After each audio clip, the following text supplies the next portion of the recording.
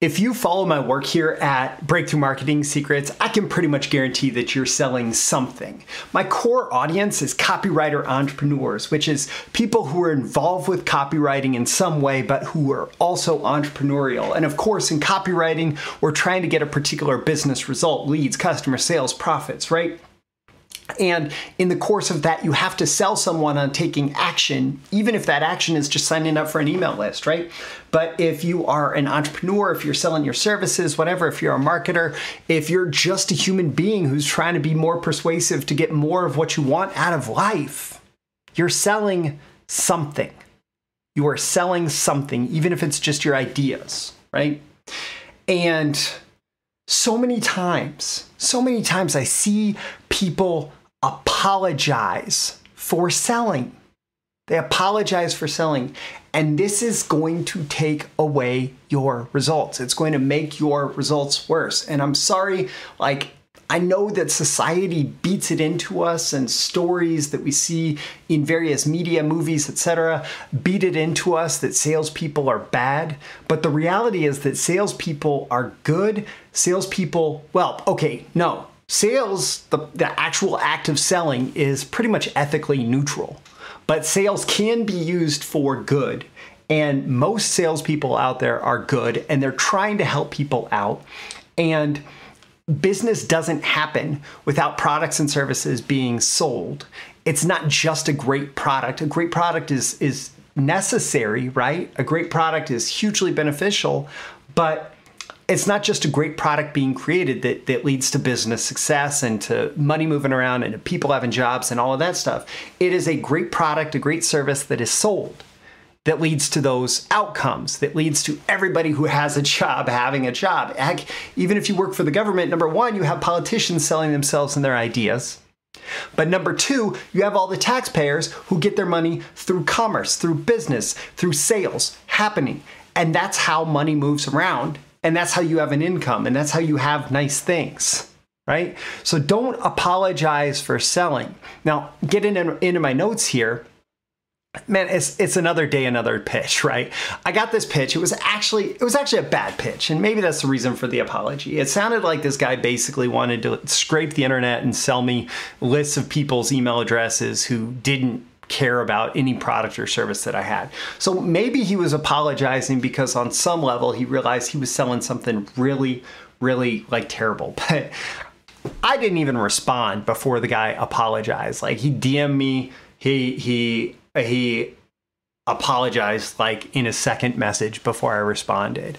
And the reality is that this disposition in selling, this practice of apologizing, and in much communication across the board, is very, very common. And again, going back to the title of this episode, don't apologize for selling. Now, there's a lot of common apologies that sabotage sales, and I want to talk to you about two different types real quick, because this is going to help you recognize that even when you think you're not apologizing, you might be apologizing. So there's the direct apology that we recognize that I saw in this guy. I'm sorry for taking your time. I'm sorry. I apologize for the interruption here. I'm sorry. I apologize. Those are, two of the most common bits of language that are direct apologies, right?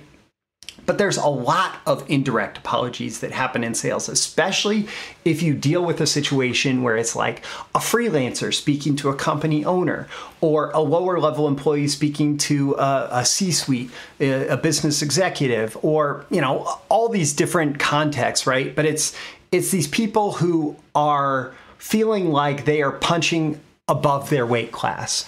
And they'll say something like, hey, I know your time is valuable. Thanks for taking just a couple minutes with me. Or you're selling to somebody who would really benefit, but maybe budget is a concern. I know money is tight. All right. There is a little bit of, we get into some territory here where you have to exercise discretion, right? Even just saying, excuse me, that's an apology. If you have just this extreme deference and groveling for the person, oh, wow, you're so amazing, you're so great, whatever, right? Or another one that comes up a lot in copywriting is if you talk about all these nice things about your product, your service, the benefit that they're going to get, but you can't ask them to take it. You can't tell them directly, hey, if you want this result, what you have to do is you have to buy my product. You have to buy my service, right? If you're unable to ask people for action, that's a form of indirect apology. And like I was saying, if legitimately, like I tell people legitimately, hey, if you have to choose between buying my thing and feeding your family, go feed your family, right? Like that's not apologetic, right? I know money is tight, but I want to take your money. That's an apology. That's the kind of indirect thing that that's just, I don't know. It just makes sales not happen, but it makes sales not happen in a way that is just, it's just not good. It's not good for you. It's not good for them. It's not good for anything. Now, I will note here, right? If you do need to apologize for something, apologies are actually a good thing, right? Taking ownership and responsibility for whatever it is that you might need to apologize about, that's a good thing, right? That's like, you're going to live a better life if you learn to take responsibility when you do things wrong. Something that I talk to my kids about all the time. Like, it can be a little bit uncomfortable if you, let's say you had an accident. You accidentally, I don't know, you were playing a game and you accidentally smacked your sibling with whatever, like stick or whatever you were playing with in this game. And a complete accident. It can be uncomfortable to say, oh, shoot, I'm sorry. Like, I didn't mean to hit you. I didn't mean to hurt you. I'm sorry that happened, right? But that's an apology that's necessary, right? I'm talking here specifically to people who are selling, assuming that you have a valuable offer that's of benefit to the prospect in any media, including one-on-one conversation. Like, you don't need to apologize for selling. Now, how do you do this whole unapologetic selling thing, right? Unapologetic selling starts with your mindset. So there's this common image of if you're hanging out with your kids, and God, I've had to do this myself. Hanging out with the kids in the kitchen, making dinner, whatever, and they reach for the hot stove. You need to tell them, stop, don't do that, you're gonna hurt yourself, right? And that's unapologetic, right? That's unapologetic. You're not saying, I'm sorry, you need to, you might wanna stop because you might get burnt, right? No, it's stop, you're gonna hurt yourself, stop, right? It's unapologetic getting someone to change their behavior. And if your offer is valuable to your prospects, you need to think about them getting the offer is like telling the toddler to not touch the hot stove, right? There's this from Warren Clough. He teaches this prize frame. And I think the book is How to Sell Anything to Anybody, but I may be wrong. No, Pitch Anything. So Warren Clough teaches this prize frame. And basically the way that a lot of people approach selling, and especially entrepreneurs, they think getting the money, getting the sale is the prize of this whole transaction. That's what we're going after. I'm trying to win the prize.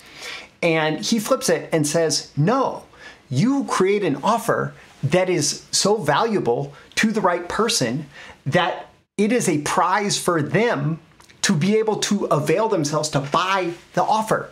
And if that's your mindset, that changes everything, right? You do business with me, you get your marketing strategy from me, I help you build out your funnels, your selling systems, your marketing, your all of that. And that is a prize to you as an entrepreneur.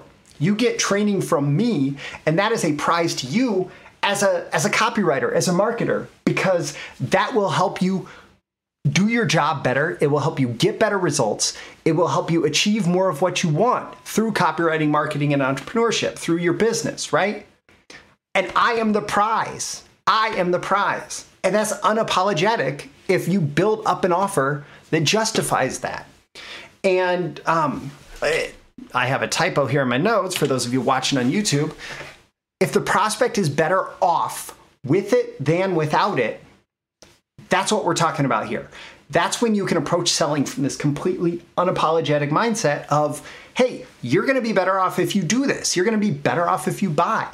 You're going to be better off if you choose my thing than the competitors, right? This has a competitive advantage and here's what it is. And if you want that, then you're going to be better off by choosing this. And that's where you're coming from when you're selling without apology.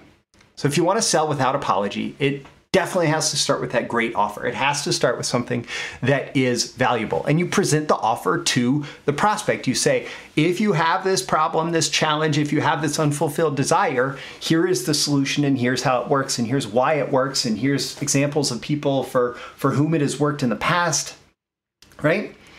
And then we help them establish a buying criteria, right? If you want this, if you have this problem and you want this solution, here's how you need to decide if the solution is right for you and if you're ready to take action on it, right?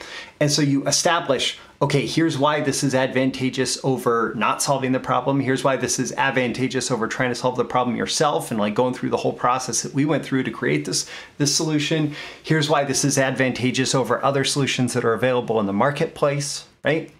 And does it meet all of these different buying criteria?